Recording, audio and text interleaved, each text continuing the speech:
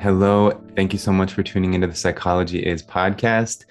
I'm Nick, and I'm excited today. I feel like I have a very special guest in Dr. Kelly Brogan. Kelly, welcome. It's a pleasure. Thank you. Absolutely. Just a quick shout out to the regular listeners of the podcast. We publish this on YouTube and on most of the podcast streaming platforms.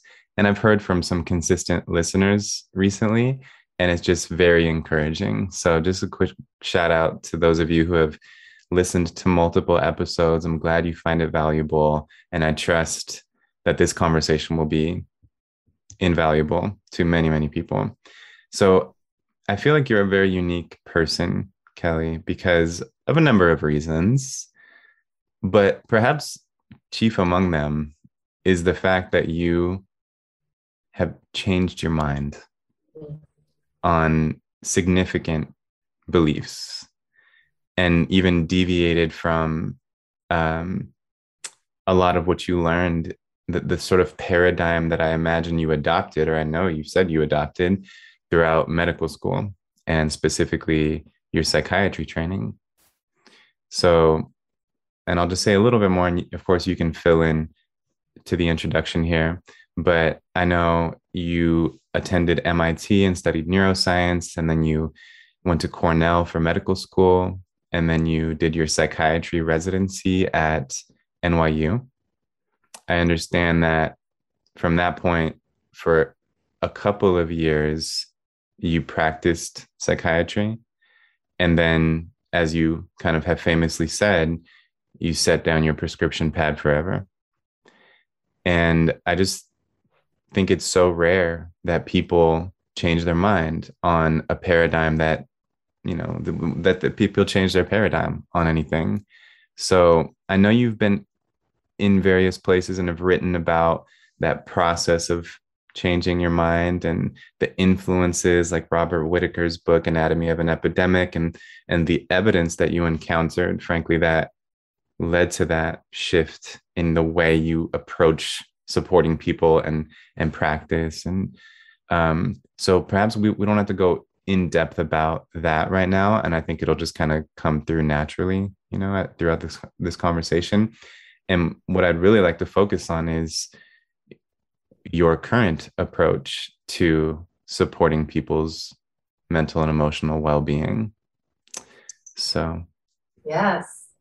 Thank you for that thoughtful and comprehensive, introduction and question. I was reflecting as you were saying, that you find me to be unique because I have found myself to be unique for the greater part of, my adult life, interestingly.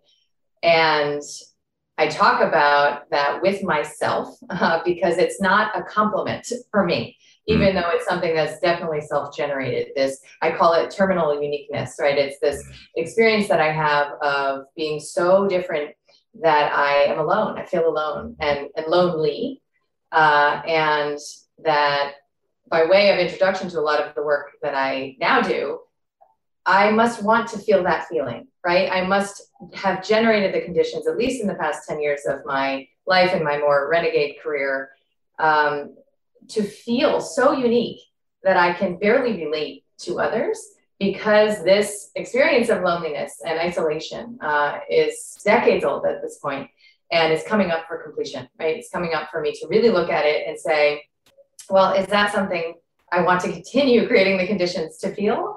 Or does it feel like I can actually meet those needs within myself and create the conditions in my current life to support the meeting of those needs through others, right? And so what are these kind of darker, deeper, so-called negative emotions? I know I can speak to you, in these terms, shame and guilt and sadness and rage, fear, and how can we make contact with them so that our behavior reflects personal responsibility and conscious intentionality. What comes with that worldview is great meaning, right? So I wrote in Own Yourself that I feel that suffering ends where meaning begins. And I probably should say positive meaning, right? Because we certainly make a lot of negative meaning out of many, many things that happen, including things that happen in our childhoods. And so when you live in a world that is meaningful, it lies in stark contrast to the world, you know, you could call it materialistic worldview, or, you know, a Cartesian worldview. Alan Watts calls it, you know, the perspective of floating on a dead rock in the middle of nowhere in a flesh suit kind of a thing, you know, that we're subjected to the random forces of bad luck and bad genes and bad germs and whatever you want to say. And that all you can really bring to the table is your vigilance, right? And your intention to protect yourself, and safety is really put on the altar of your life experience. But, you know, did we come here just to make it, you know, play it safe and survive until we die? Obviously, again, Alan Watts talks about how, you know, that would be like fast forwarding to the end of a song, you know, to just kind of get it done. I mean, we know that the experience of discovering who it is that we are, and what it is that we are positioned to uniquely gift to the world, is probably closer to why it is that we came here.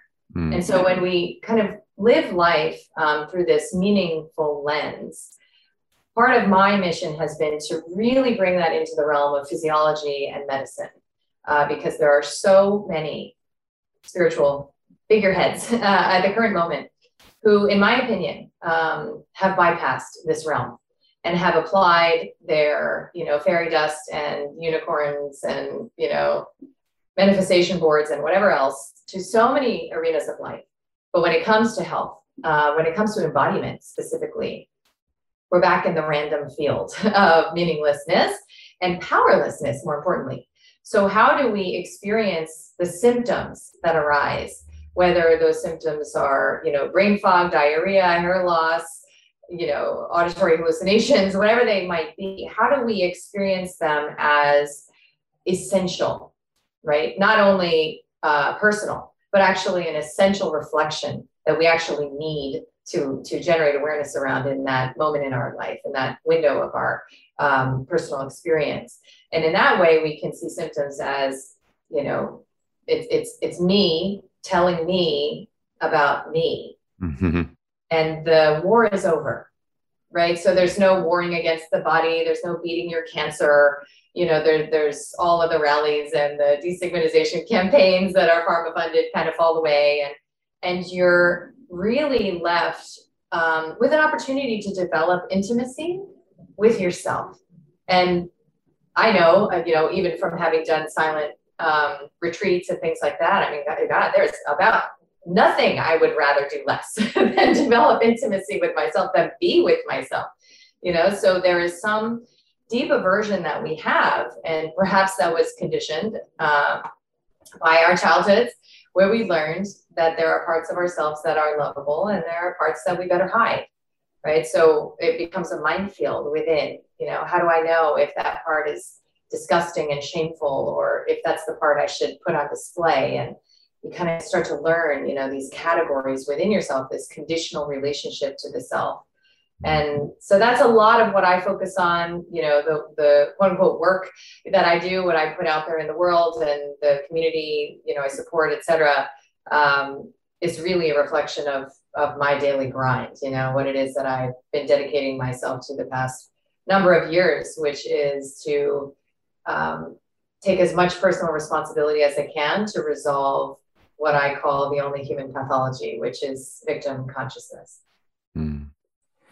Wow, what a beautiful reflection right off the bat. Thank you for that. I mean, you know, your words speak to my soul, and the emphasis on meaning, I think, is crucial. Like you just said, where meaning begins, suffering ends. And you refer to Viktor Frankl's work a lot in the book that I read of yours, Own Yourself: The Surprising Path Beyond Depression, Anxiety, and Fatigue to Reclaiming Your Authenticity, Vitality, and Freedom. It's a really good book. It's like, I highly recommend it to people. And it comes to life in the way you tell so many stories about people's incredible healing and transformation and growth. And you very generously just lay out your whole program, where even though this is something that people can pay for online, you also share it generously and you give people exactly the lifestyle changes that you have found evidence for being highly effective in healing the body and the mind and the soul. So the first question that comes up, I'll just say this really quick. Speaking of Viktor Frankl's work, I just think it's always good for people to know the equation that he proposed of D equals S minus M, which means despair is suffering without meaning. But S plus M does not equal D, does not equal despair, this version of suffering that is also hopeless and completely defeating and robs us of vitality, right? So I that was one of his profound insights, I think, of the countless. So I just wanted to add that in, to what you were just saying. And then my first question is in the beginning of your book, you talk about how important it is that people have the perception of safety, that there's a signal of safety that will if affect their nervous system, of course. And then you also encourage people to do things that might feel scary or even unsafe, like work with your shadow and enter the dark night of the soul and do difficult work in the world if it needs to be done, which might make you feel very uncomfortable. So can you just speak to me about that, the importance of signaling safety to your own brain and also being willing to do things that might make you feel unsafe in terms of internal processing? Yes, that's such an astute question. And I'll tell you just a funny thing about Viktor Frankl. So I had a very shame-inducing experience when I was in medical school. I think it was a medical school residency, where I was reprimanded by an attending meaning like it's a higher up, for not giving proper credit, to her work in some slide I had in a presentation or whatever. And from that point on, I've been very attributionally oriented, right? So I'm constantly trying to make sure that I give credit where credit is due. Mm. And I remember when that phrase came to me, suffering ends where meaning begins, I was like, God, where did I get this from, right? So I put it in quotes, as you can search, right? At that time in Google, and I used to use Google. And I put it in quotes, and there were three hits. Three, right? That's very rare that you would only get, 3 responses. Mm-hmm. And one was a blog that I'd written, and the other 2 were Viktor Frankl related. And wow, that is so interesting, because it's not exactly his quote, but I think there's experiences that we have, obviously, where we tap into universal truths. And the way in which narrative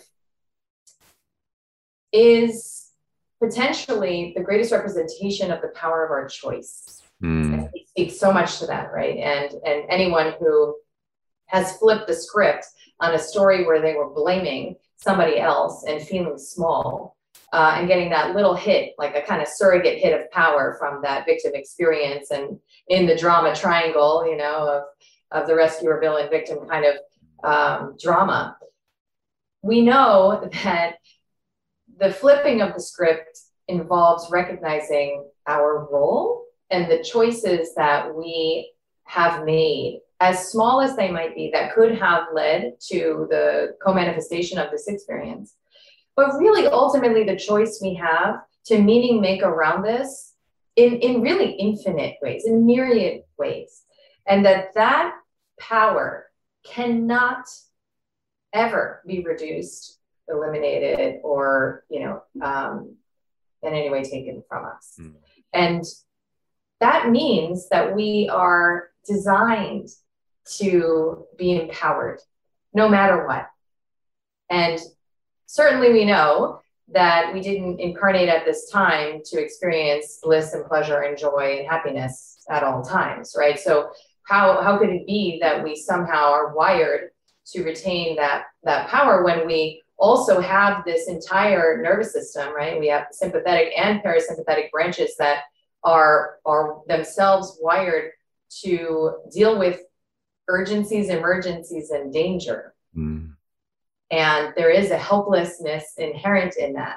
Well, those nervous systems, whether it's the fight, flight, or freeze, or the social nervous system, that sometimes is called the appeasement arm, or the, fawning arm of the parasympathetic dorsal nervous system.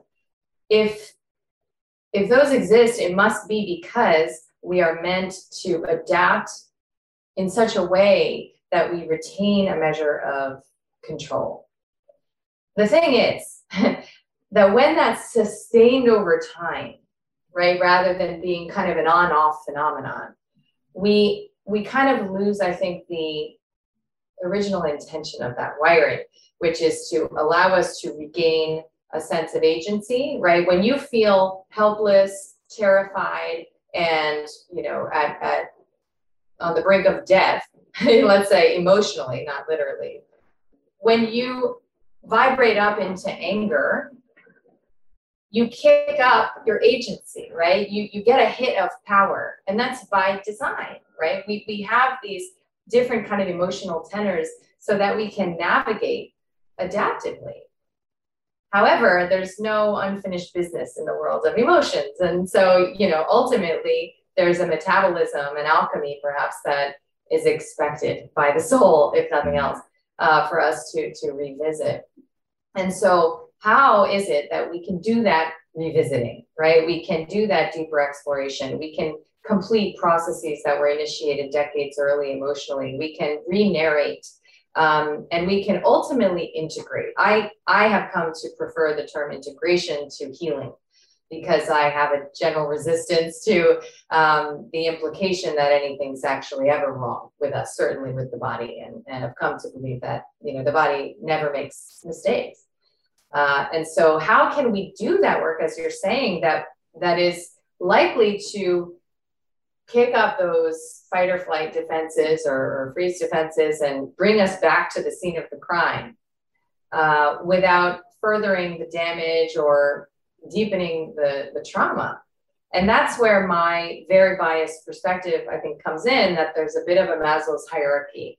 There's an order of operations, wherein this work is so facilitated by a stable nervous system. There are many ways to get to this. I myself just started doing somatic experiencing work a decade plus into my own integration journey. And that's probably one of many, many avenues to get to this place. My bias is first resolve physiologic imbalances that are weighing you down and that are rendering you neurologically fragile in a way that you could then interpret as psychospiritual vulnerability, right? So what I mean by that is, let's say your blood sugar is all over the map because you've been eating a standard American diet, and maybe even you think you've been eating healthy, you've been eating like special K bars and, whatever it is, Starbucks here and there, but your blood sugar's on this roller coaster. And every time you dip into reactive hypoglycemia, as it's called, you have like a jitteriness,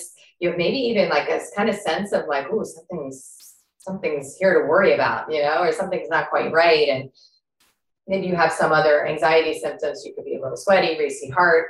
Maybe you even get to the point where you think maybe you have panic disorder or you're having panic attacks. Maybe you have insomnia and you're waking up a couple of hours after you fall asleep. And you're going to go do like matrilineal interrogation of your ancestry under those circumstances. It's never going to work. I mean, that's like going to battle with a pencil as your weapon, right? Kind of a thing. So if you can, send your nervous system this signal of safety through your basic lifestyle choices, which involve things like, dietary choices, the beverages or water you're drinking, the air you're breathing, what time you're waking up, what kinds of products are you exposing your body to? And, do you have a burden to unload that is physiologic, which arguably, swimming in some 100,000 plus unstudied toxicants in this daily industrial soup, who doesn't, right? So what entitlement is behind this supposition that we should just be able to live in this totally, dysbiotic manner and somehow retain full physiologic homeostasis. We were designed to have symptoms when things are wrong, when we are living wrong and out of alignment. That's the point. Yes. So I used to think, oh, look, are we going to adapt and evolve to accommodate like perchlorate in our dry cleaning?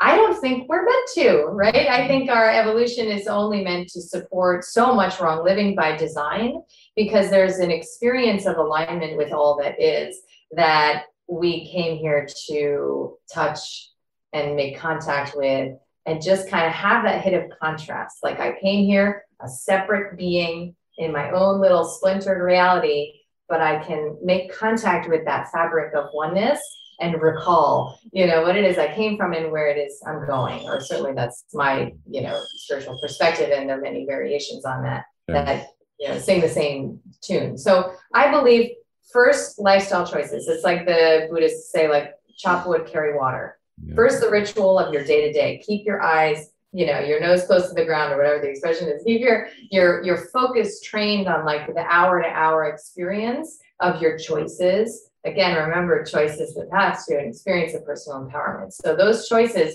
once you change your breakfast, right? Once you take these neuroinflammatory foods like gluten and dairy out of your diet, you will feel different. And either you'll feel different because of the physiology, right? And the disburdening of your system, and or you'll feel different because you have entered into a neurobiology of empowerment versus learned helplessness, which is itself regenerative, right? You've shifted out of that helpless emergency dependent state and into the creative state where you are asserting agency. So let's say you went from the prey to the predator, and there is a whole different cascade, a pharmacopoeia even, that becomes available to you biologically when that happens. So it almost just unfolds, right? And there's so little you have to do other than maintain that commitment. I'm a huge believer in discipline. Yes. And in, these straight, rigid lines that create that empty space, that void in between that you get to play with and cast in whatever direction you're inspired to. So from that place, then you can do these kinds of inventories on the neglected aspects of your psychological, emotional landscape. And then you can start to look at, these patterns that keep coming up, like we talked about in the beginning about my uniqueness programming or whatever it is. What have you seen in every romantic relationship you've ever been in? What's the feeling you had when you were dumped or divorced or broken up with? How are these aspects of yourself begging for integration into the you that is way more comprehensive and way deeper and way more complex than whatever it is you call your personality, which is an adaptation to the survival and existential level fears of abandonment, betrayal, and rejection from our childhood. And it works. Trust me. I mean, I have one of the more adaptive sets of defenses out there. The ways that I protect myself from feeling feelings, I get rewarded by society for my particular defenses.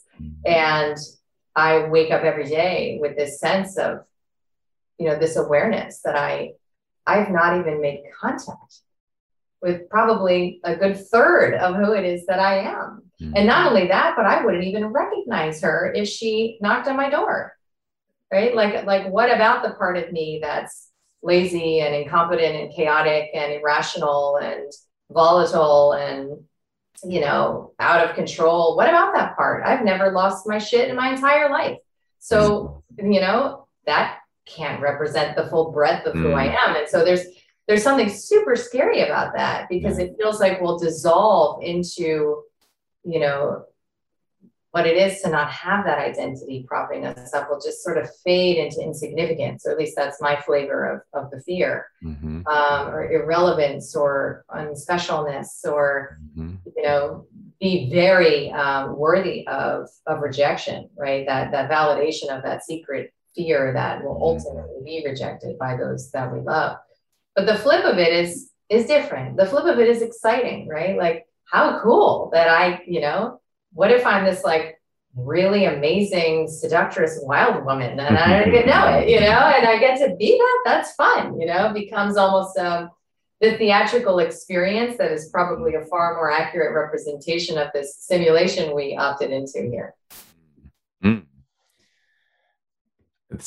Gosh, I have several thoughts that are coming to my mind right now. One, I just want to emphasize how important it is what you're saying about, as you call it in your book, psychiatric pretenders.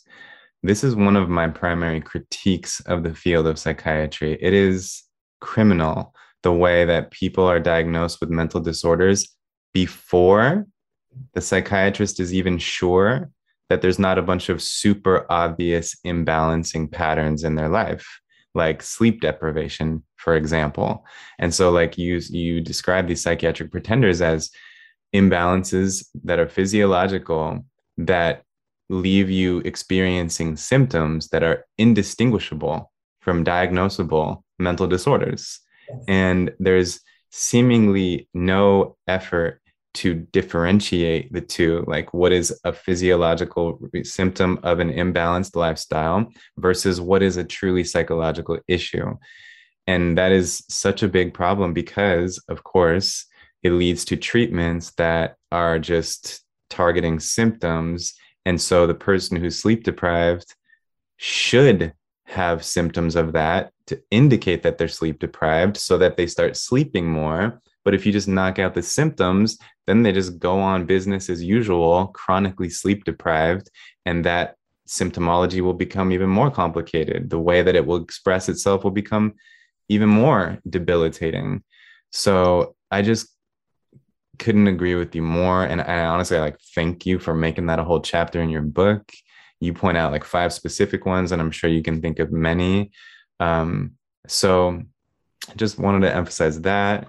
And then the other thing is like you described it, the evolutionary mismatch and the idea of people being canaries in a coal mine, and the way that emotions are signaling something, and that even if it's an unpleasant emotion, it's very important that you're feeling that because it's signaling that something needs to change or something needs to be processed or addressed. And that is the fuel. That emotion is the fuel to do those very things that would ultimately enhance your life. And so now we, have this situation where people pathologize pain in a world, and I know I'm going on and on, but you're just inspiring a lot here. People are in pain in a world that is defined by an evolutionary mismatch where normality is increasingly incongruent with the type of world that we evolved to flourish in. And so it's like, of course, people are in pain. Like, there's something very right about the person who's depressed because they're isolated.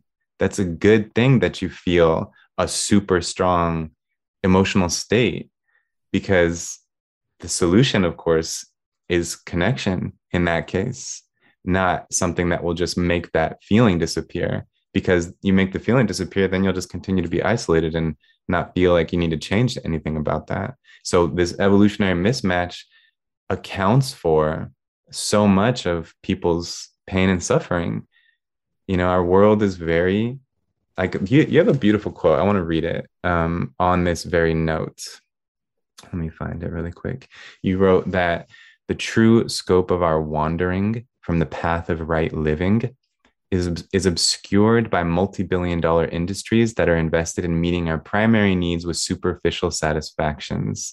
Such satisfactions never do meet our true needs, but rather increase the symptoms of what is being labeled as mental illness. So there are forces in the world that are keeping us from realigning, perhaps, with what is evolutionarily just natural, I guess. I have a lot to say about that. Yeah, I mean, the truth is I'm a realist, right? And secretly I'm, an optimist because I know that humanity wins Mm. this spiritual war that we are in the midst of. I already know that. And I know that you already know that, and that we all already know that, right? And so we're kind of playing this game. And for me, that transition in, again, the narrative changed my life because I was, sort of Joan of Arc vibes when I first learned what I learned about the industry that I had gone into $200,000 of debt to Mm. serve and blood, sweat, and tears, and probably developed my Hashimoto's diagnosis in no small part related to the stress of my training. When I, sort of blew the lid off of, thanks to some of the guests that you've even worked with, those whistleblowers before me, I was so angry, and I was really in that victim energy where I said, bad mommy medicine and bad daddy government, and you'll never do this to me or any of my siblings again. And I'm going to dedicate my life. And my first book was kind of in that vibe with hundreds of scientific references and all the rest. And then I got to a point after my mentor, Dr. Nicholas Gonzalez, died very suddenly in 2015, where I really felt I entered one of many, actually, dark nights. And I really felt like it can't feel this way to help humanity. It can't feel this way. This isn't the truth. The truth doesn't feel this way, right? So how do I get closer to the truth, which I know feels more like positive empowerment? And I started to focus on celebrating those wins, right? Those theory disrupting, dogma disturbing outcomes that shouldn't be, right? So resolving lupus after 18 years and 5 weeks, resolving recidivistic schizophrenia, healing Graves' disease without surgery. Some of my public patients like Ali Zek, who's come out, talking about how she was, headed for state hospital or institutionalization before she, turned her light on, and now is a lighthouse for the world. Mm. And I just sat in that, sat in that feeling of like, this is amazing. The contrast of so-called illness to vitality is perhaps what we came here to experience, that contrast, right? So the good news and the bad news is that meds don't work. If they worked, I wouldn't have a 2-year waiting list for over a decade, okay, of people trying to get off them.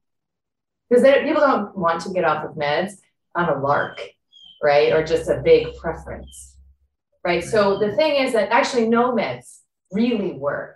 And it's a game of, what is that, like hit the weasel or whatever it is. Whack-a-mole, thank you. Where an effect is different from obviously a cure or remission, transformation, right? So that effect can maybe transmute, proximal energies or sort of like nearby experience.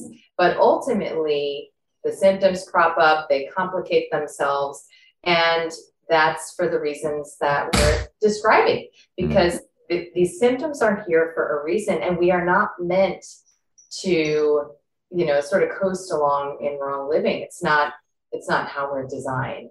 So eventually you'll be presented with stronger and stronger knocks at the door until, the cosmic 2x4 happens and you're really at that crossroads. But, I reference all the time this Krishnamurti quote that you are kind of dancing around, which is that it's no measure of health to be well adapted to a profoundly sick society, right? So when we deeply consider that and we think, okay, so who are the sick people in the world?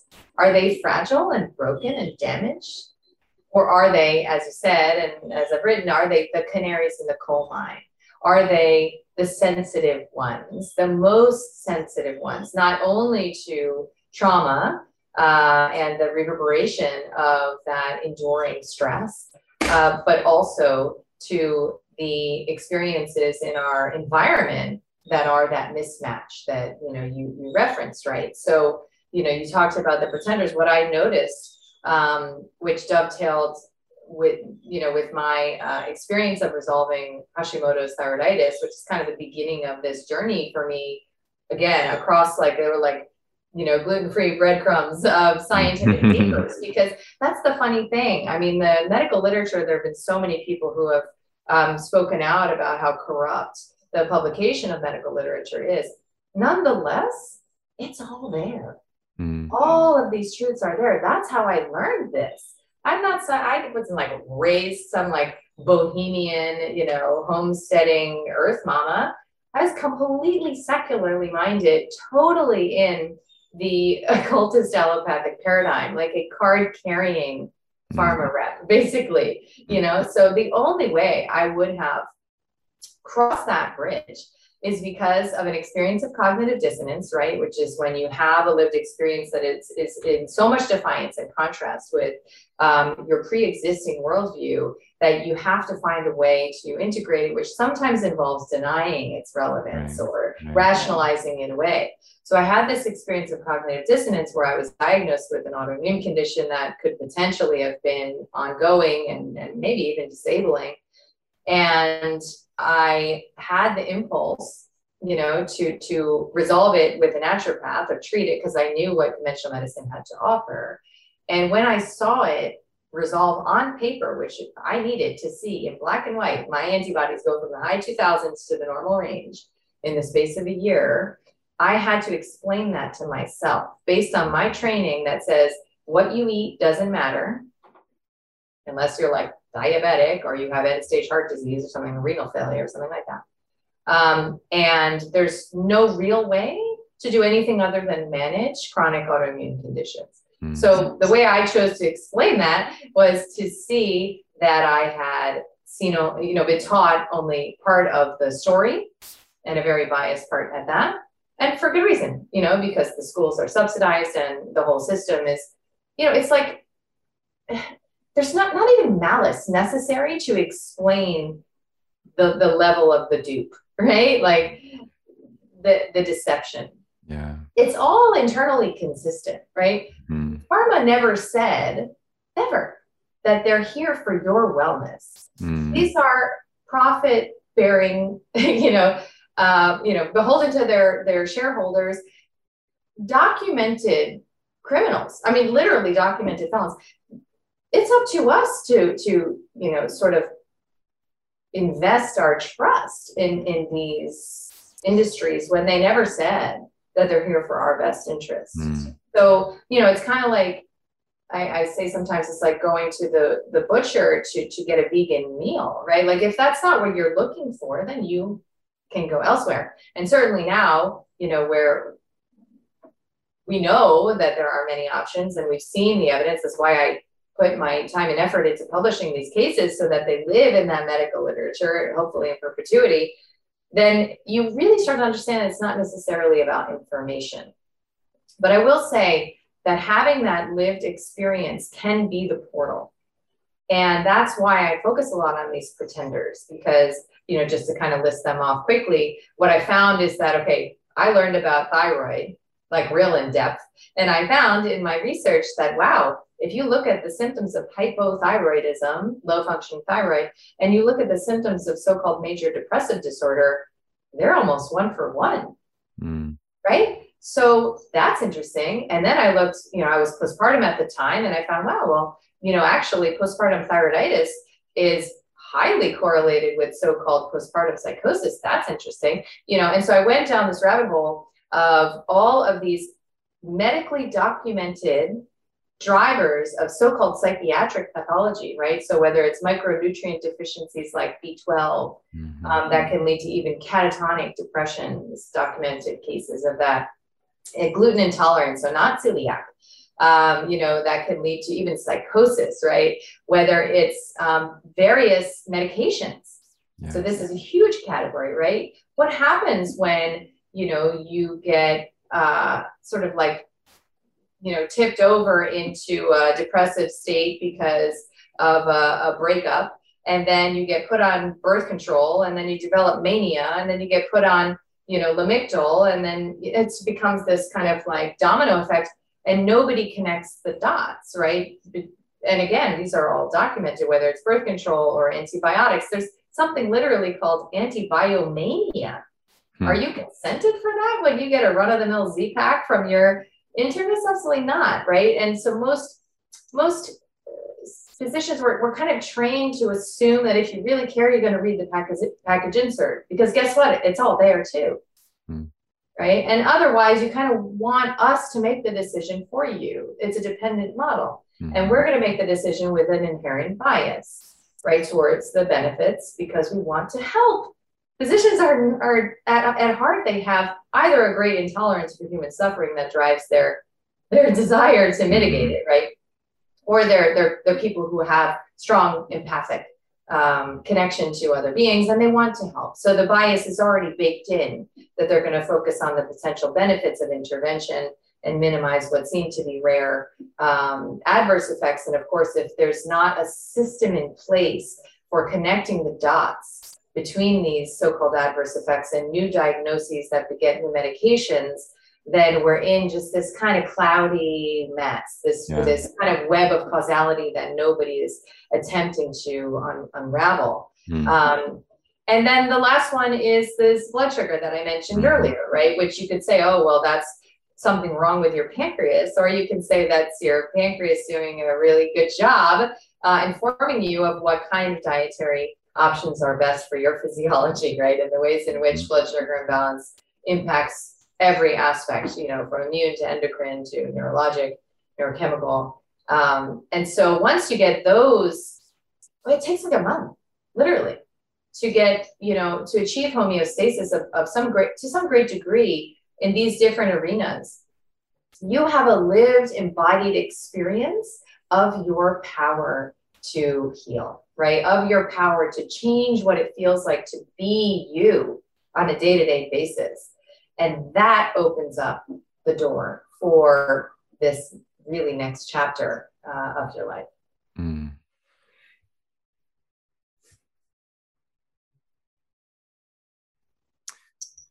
I'm absorbing this.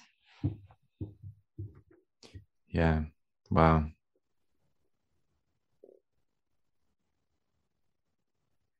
So tell me, so I understand what you're saying. Your point is so well taken, that by taking care of yourself,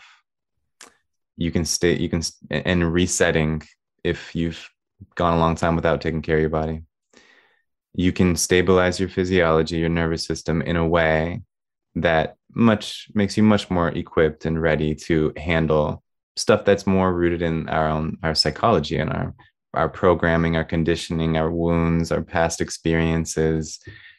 And I just think that's crucial. Like that, this is, I mean, you use the word holistic. Do you still use the word holistic to describe your practice? I do. Maybe, this is, me doubt myself. Maybe I need a better one.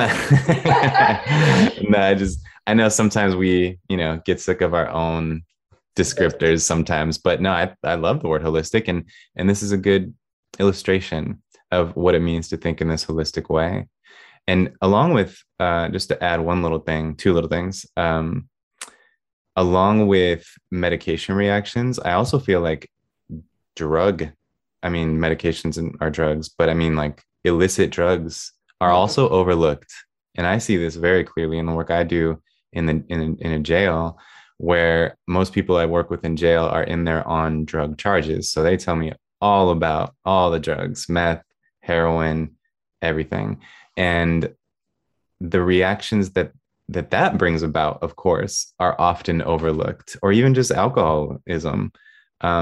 The symptoms of drinking way too much alcohol will definitely map onto one DSM condition or another, so I just wanted to emphasize that as well. And then regarding the micronutrient deficiencies, I spent a lot of time, and my dissertation was even related to the orthomolecular treatment of schizophrenia. And so I kind of stepped into that world, I dove into the deep end of that world, and studied Abraham Hoffer's work, all of it, basically tracked all his publications and the whole field of orthomolecular medicine. And yeah, it's just so interesting. Like, Abraham Hoffer's main focus was in using niacin for schizophrenia. And one of the first things he noticed was, as many people know, there's a specific condition that would manifest if you were deficient enough in a particular vitamin. And so for vitamin B3, that condition is called pellagra. And the symptoms of pellagra look a lot like schizophrenia. It includes these signature features of schizophrenia. And so that was one of his first clues that, well, then maybe people who are exhibiting symptoms of schizophrenia are deficient in this vitamin. And the evidence is mixed. The truth, that's my assessment. But generally speaking, I would say it was dismissed way too quickly and is still dismissed way too quickly by many people. It's all very complicated by the unfortunate fact that every construct in the DSM is so unstable and is redefined with each new edition of the DSM. So it makes it tricky to compare someone with a schizophrenia diagnosis in 1969 versus 2019. So it's complicated, but my impression is that for some people, it seems that they might need higher doses of certain micronutrients, and that if they are deficient in them, they will exhibit symptoms that could be diagnosed as a psychological disorder. So I think that field has merit. And then the other last thing I wanted to add, just this quote that I'm sure, needs some caveats, but the quote is, with proper diet and lifestyle, medicine is of no need. With improper diet and lifestyle, medicine is of no use. And so again, surely there's some caveats necessary there, but just to put an exclamation point on the importance of diet, lifestyle factors, it's crucial. Right. Yeah, I mean, certainly in my training, I'm sure most people know at this point that allopathic physicians are, at least from my generation and I imagine previous, are offered.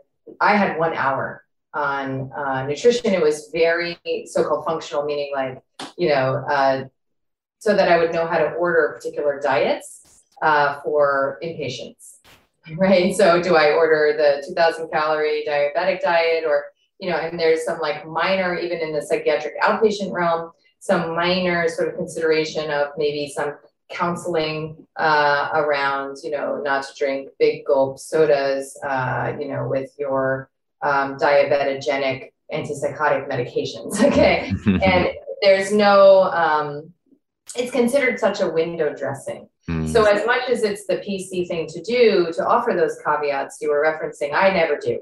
Because I think it's people can figure out their own caveats, right? And that's part of an individualistic society, right? Is to actually treat people like adults rather than dependent children, and to entrust others to do their own research, homework, and interrogation of the sources of information that they choose to expose themselves to in the modern, era where there is such an abundance of content that it's really up to each of us to discern, right? So I don't offer those caveats because I think that they end up kind of pulling on those very well-conditioned, deeply conditioned threads that say, oh, none of that stuff really matters when it comes down to it, right? And that's why in my practice,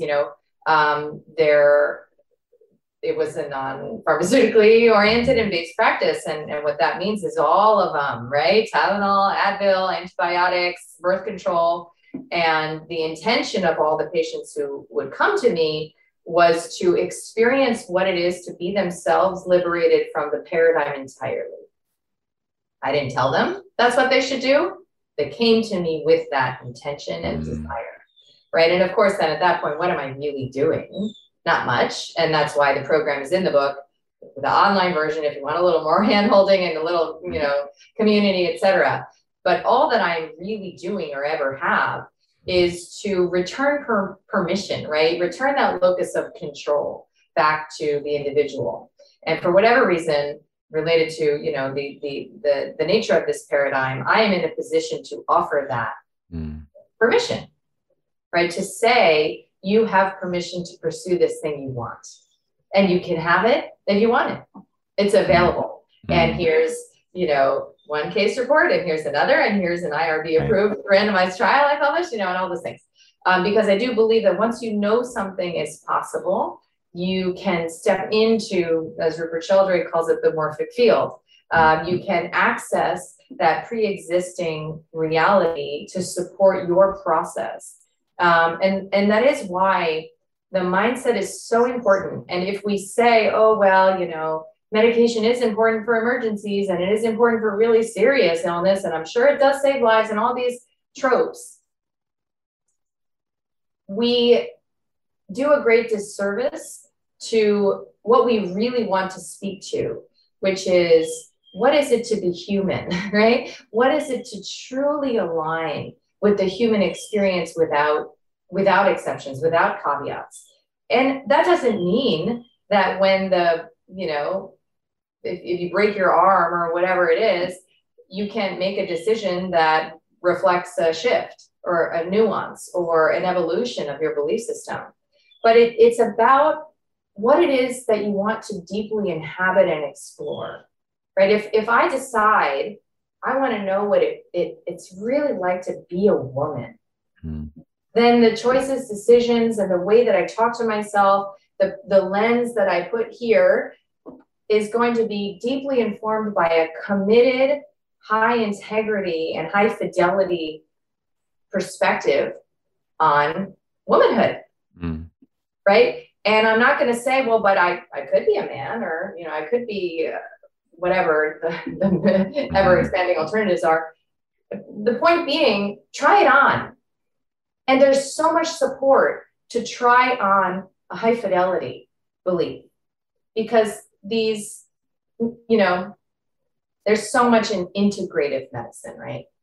That speaks to the best of both worlds. That irks me because you don't get the best of both worlds, you get neither. And there's something in the purity of absolutism for a period of time, for a period of exploration, that helps you deeply explore what it is that comes up for you when you're in one camp. Now, obviously, my bias is I was in one camp, now I'm in another camp, right? So you could say, oh, she's an extremist, she's an absolutist, and I will own that absolutely. And what that has offered me is to really explore not only the dramatic differences in the lived experience. My worldview now is so beautiful, it's so empowering, and it's so devoid of the fears, this other shoe dropping, a lump in the breast, and a cough and a fever or whatever. I don't live in fear of my body, right? That's an amazing way to live. I enjoy believing this, and it propagates forward in positivity. And there are some other interesting things that come up, right? And then if I do feel afraid one day, I get to look at that in a different way. I get to hold it differently without just sort of leaping out of this paradigm and into the other and kind of straddling both, when they really are meant, to live in some sort of polarity. I've been thinking so much about the image of the yin yang and how we've been, I think, socioculturally conditioned to inhabit this gray, smushy, sort of inclusive realm. It's time to get organized so that we can really look from over here in my individual body at you over there in your individual body and say, wow, I'm different from you. And what do we have in common, right? We can't do that when we're too busy being both of us. And so I'm obviously, here to hold the pole of radical holistic medicine. I actually believe in the human body, unlike so many of the so-called holistic, functional, and integrative folks out there who are shilling for pharma when it gets scary. And that is very confusing for people, right? Because then it sets up a condition for their nervous system to say, is it scary enough yet? That vigilance will be the greatest barrier to your enjoying the fruits of this mindset. Wow, yeah. When you have to carry that vigilance of, am I there yet? Is it bad enough yet? Right? Because the relaxing into, no, everything is meaningful. Everything is okay. You've got this. You can handle this. You were born for this experience. You chose it. And now it's happening. Get in there. Check it out. Right?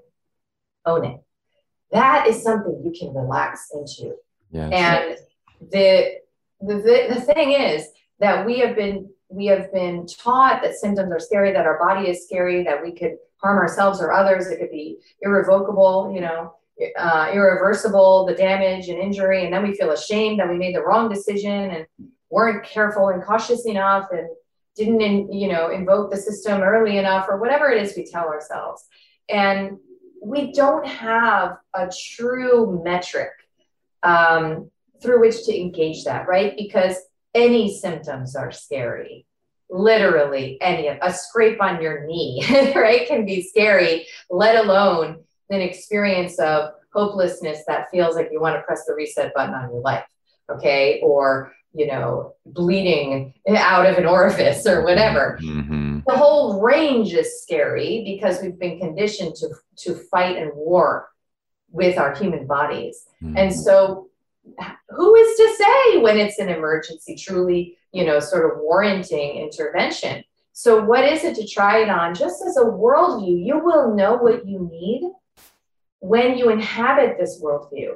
And it may be that what you need in a so-called emergency seems inconsistent with your holistic belief system. That's fine, because you are expressing your agency. You're the one making a decision.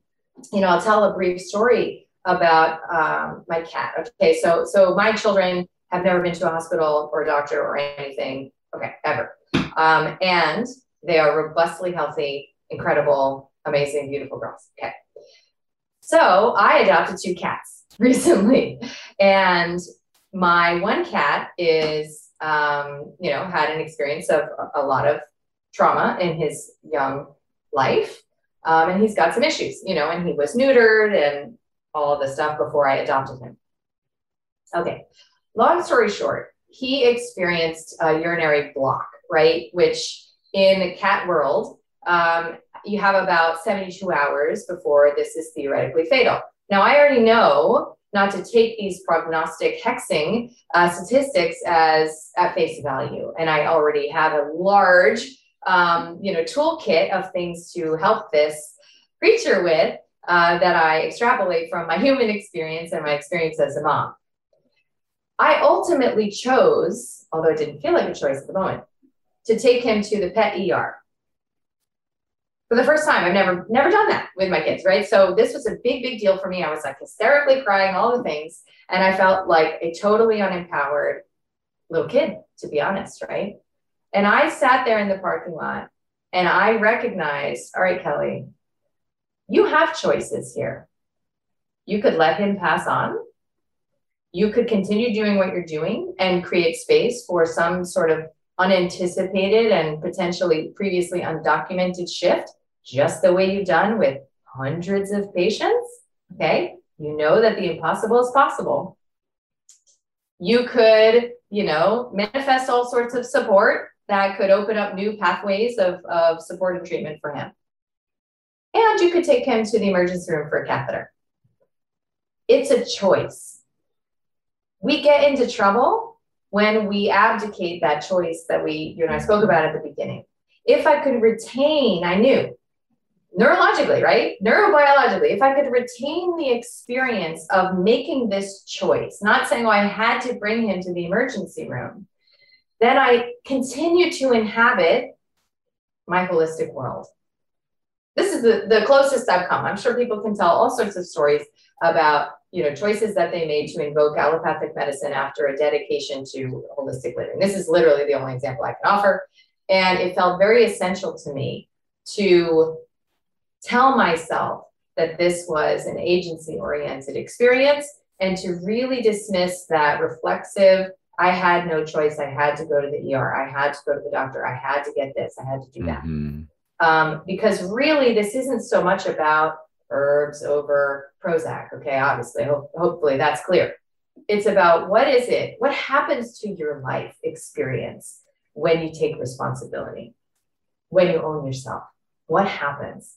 And it, as far as I have seen, so thus far in these years, is a magic carpet ride that is so rich with deep personal meaning that I wouldn't trade it for all the safety in the world.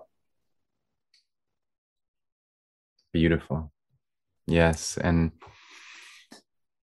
I just, I'm kind of relating to this on a personal level and thinking about situations where I was in a similar conflict because, yeah, I think, you know, our ways of life align in many ways. And I'm not quick to go to the doctor for myself or my children and things like that. So, but yeah, I mean, I think that obviously there are many situations I can think of where that would be my first instinct. Um, but yeah, as long as it's based in choice, then you're kind of coming from a paradigm of personal responsibility, like you're saying, and empowerment. Well, I want to ask you a question, and I'm aware of the time, so I know we're reaching the end of how much time you have. Um, I guess I'll say this really quick because we don't have time to get into it, but I just think that it's so problematic that there's so little support for people who want to taper off of psychiatric drugs. And I appreciate that you offer some insight about that and some more resources about that in your book. So I encourage people to visit your website because there are obviously growing numbers of people who are like, wait a minute, no one ever told me that this was going to be this addictive and that there were going to be this many adverse effects and that I was going to be this dependent on it. I want to get off. But then I can't find anyone who's actually capable of guiding me through that. So, you know, I think you are someone who is capable of guiding people through that. And I appreciate how real you are by saying that, yeah, you're gonna enter a dark night of the soul. It's gonna be difficult. And that in itself, just kind of knowing that ahead of time is already makes it less scary, I think.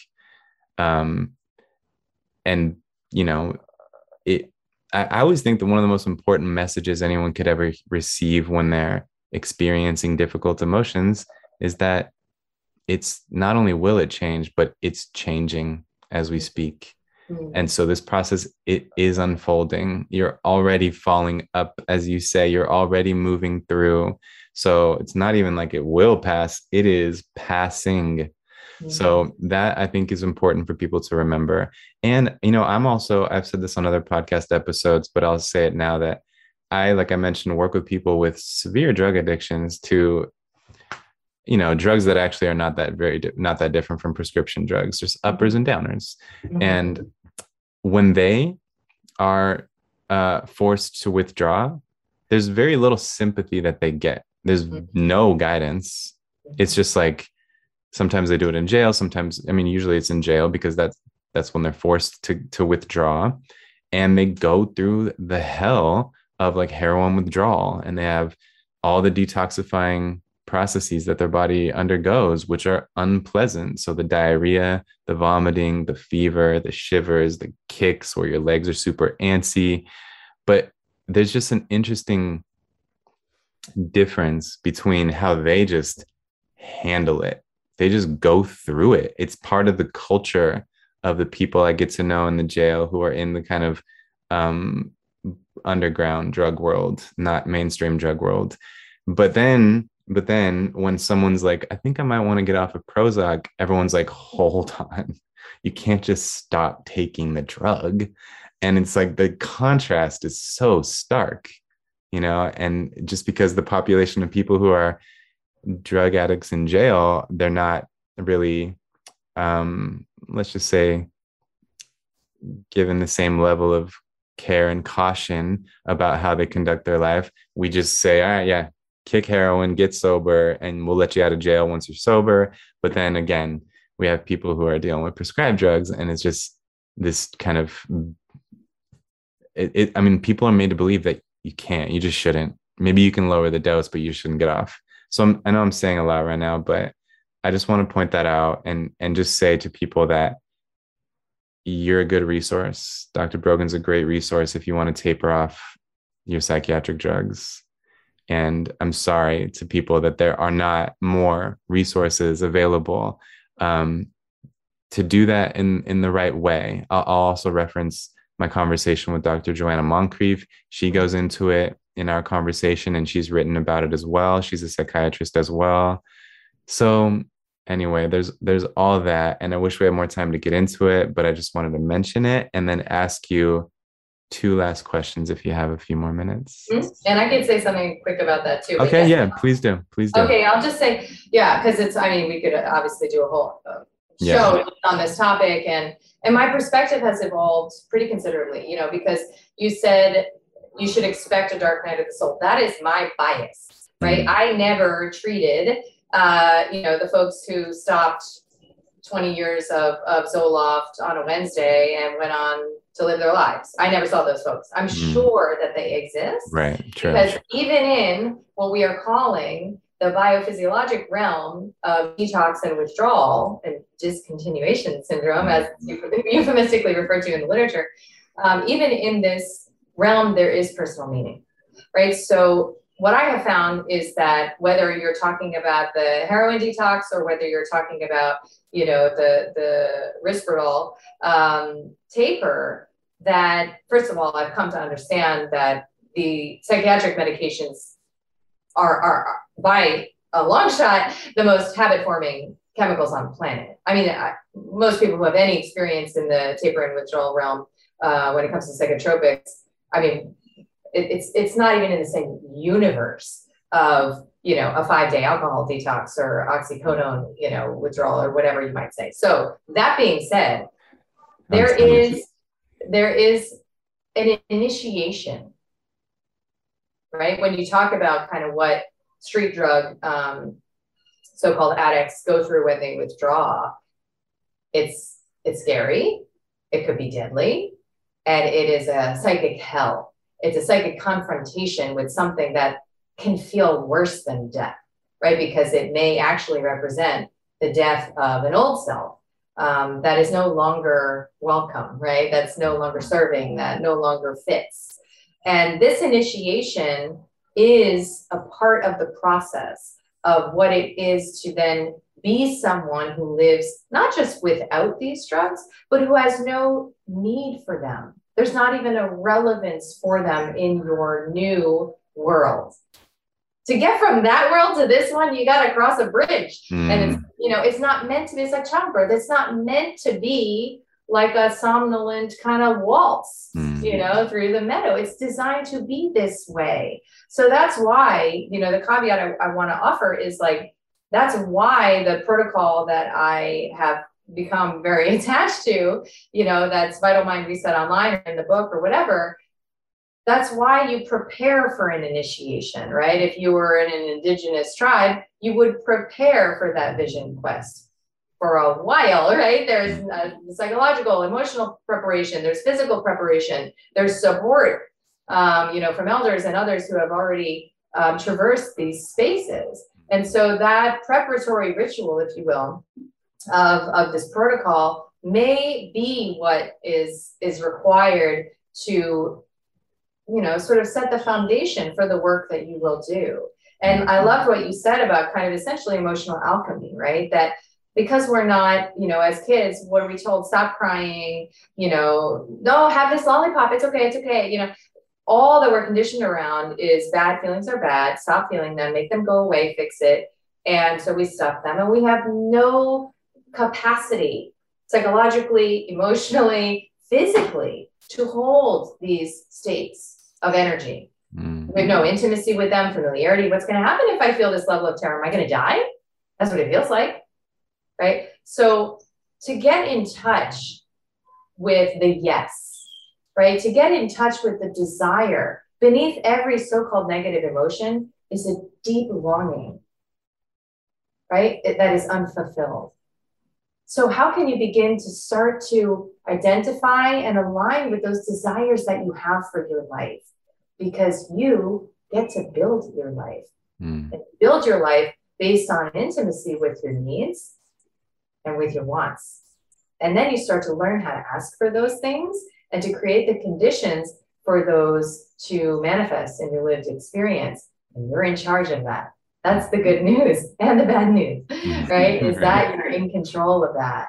And, that is reparenting in its essence, right? It's offering to yourself what you weren't offered as a child, because your parents weren't offered it as children themselves.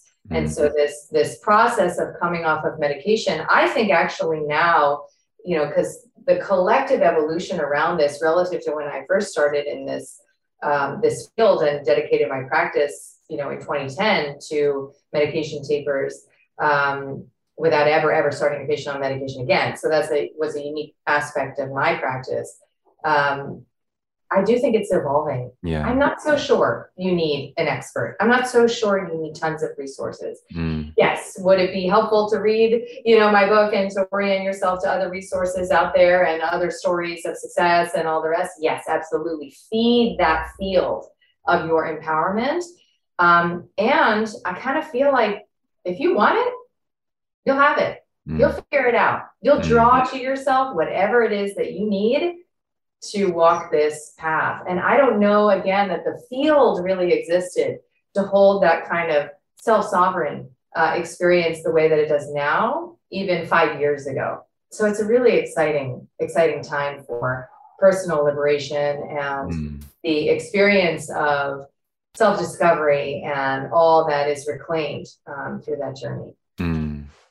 I feel that too. And that was actually one thing that came to my mind when you were talking about the way that sometimes your uniqueness is almost isolating. I was thinking, hopefully, and I do have the sense that the community around the very things that make you so unique in the way you think is growing. There's more and more people who are beginning to think in this way. So hopefully that feels less isolating. In fact, on that note, I love the birth analogy. It's just so perfect. And you wrote about how you gave birth at home and how there was a moment during your birth when you even thought, I don't think I can do this. And just 10 weeks ago, my wife gave birth here at home as well, and literally said those words out loud. And our midwife, this amazing woman named Hope, she was like, yeah, everyone says that.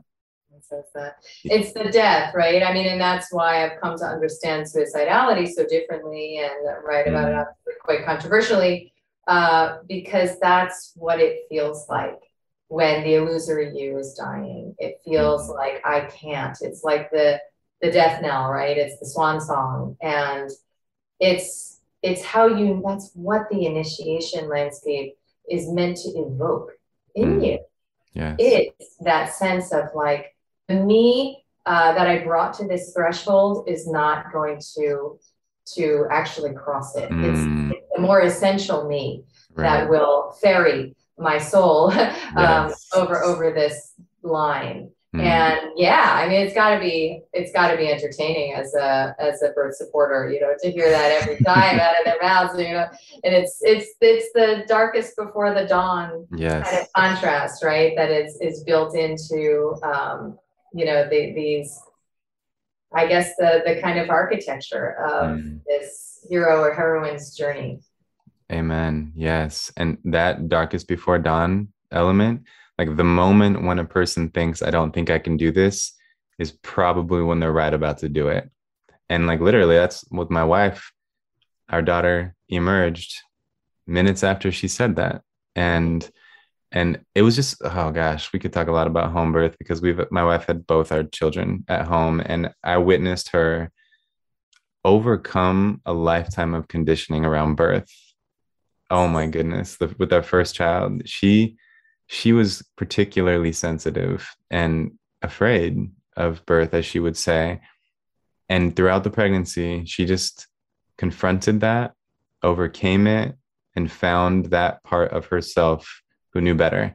And gave just 2 beautiful home births oh my gosh, it was just so incredible. It was the most amazing experiences of my life to witness that and be part of that. So and we have a nice little community, a tribe of home birthing empowered mothers, many of whom love your work and have shared some interviews with me. So they'll be happy to hear this interview. That's beautiful. Thank you for sharing that. And there are a few subjects actually that I feel more passionately about than home birth because of what it represents as the the beginning, right, of this process of self-abnegation and actually usually parentally enabled, sort of sacrifice, honestly, of the child at the altar of a whole perspective on the human experience that is not beautiful and is not empowering and isn't really what we came to experience apart from our desire to truly inhabit those contrasting, contrasting worldviews. So, yeah, I'm a big believer in that. Can I ask you one last question that you could probably answer in long or short versions? So I'll take the short version. The question is, how have you dealt with people's attempts to smear your character as you've spoken out so boldly and fearlessly and undermined so many cherished cultural beliefs? Like your Wikipedia page, it's just, I'm like, all right, I'm gonna edit this because it's just dumb. It's like so unrepresentative of your brilliance and your elite education and just, yeah. So anyway, how have you dealt with that on a personal level? I think it's cute. I think it's funny. I really do, because I remember years ago, actually it was after I wrote an article on home birth, a blog, that I experienced like quite a lot of feedback, if you will, including aerial shots of my home, meme-ified with death threats and all the rest. And, that was actually when I started to do my own deeper trauma work in my own life. And I feel I was reflected these things to invite me deeper into how it is that I was projecting my shadow onto the so-called enemies and whatever else. So there's no victim story here either. However, it was at that time that one of these CDC shills put up a site called The Ugly Ableism of Dr. Kelly Brogan. I said, what is ableism? I've never heard that word before. And of course, it has all these kind of like eugenics connotations and everything else. And when I really sort of looked at it, I said, you know what? I am an ableist. I do believe you can have a home birth.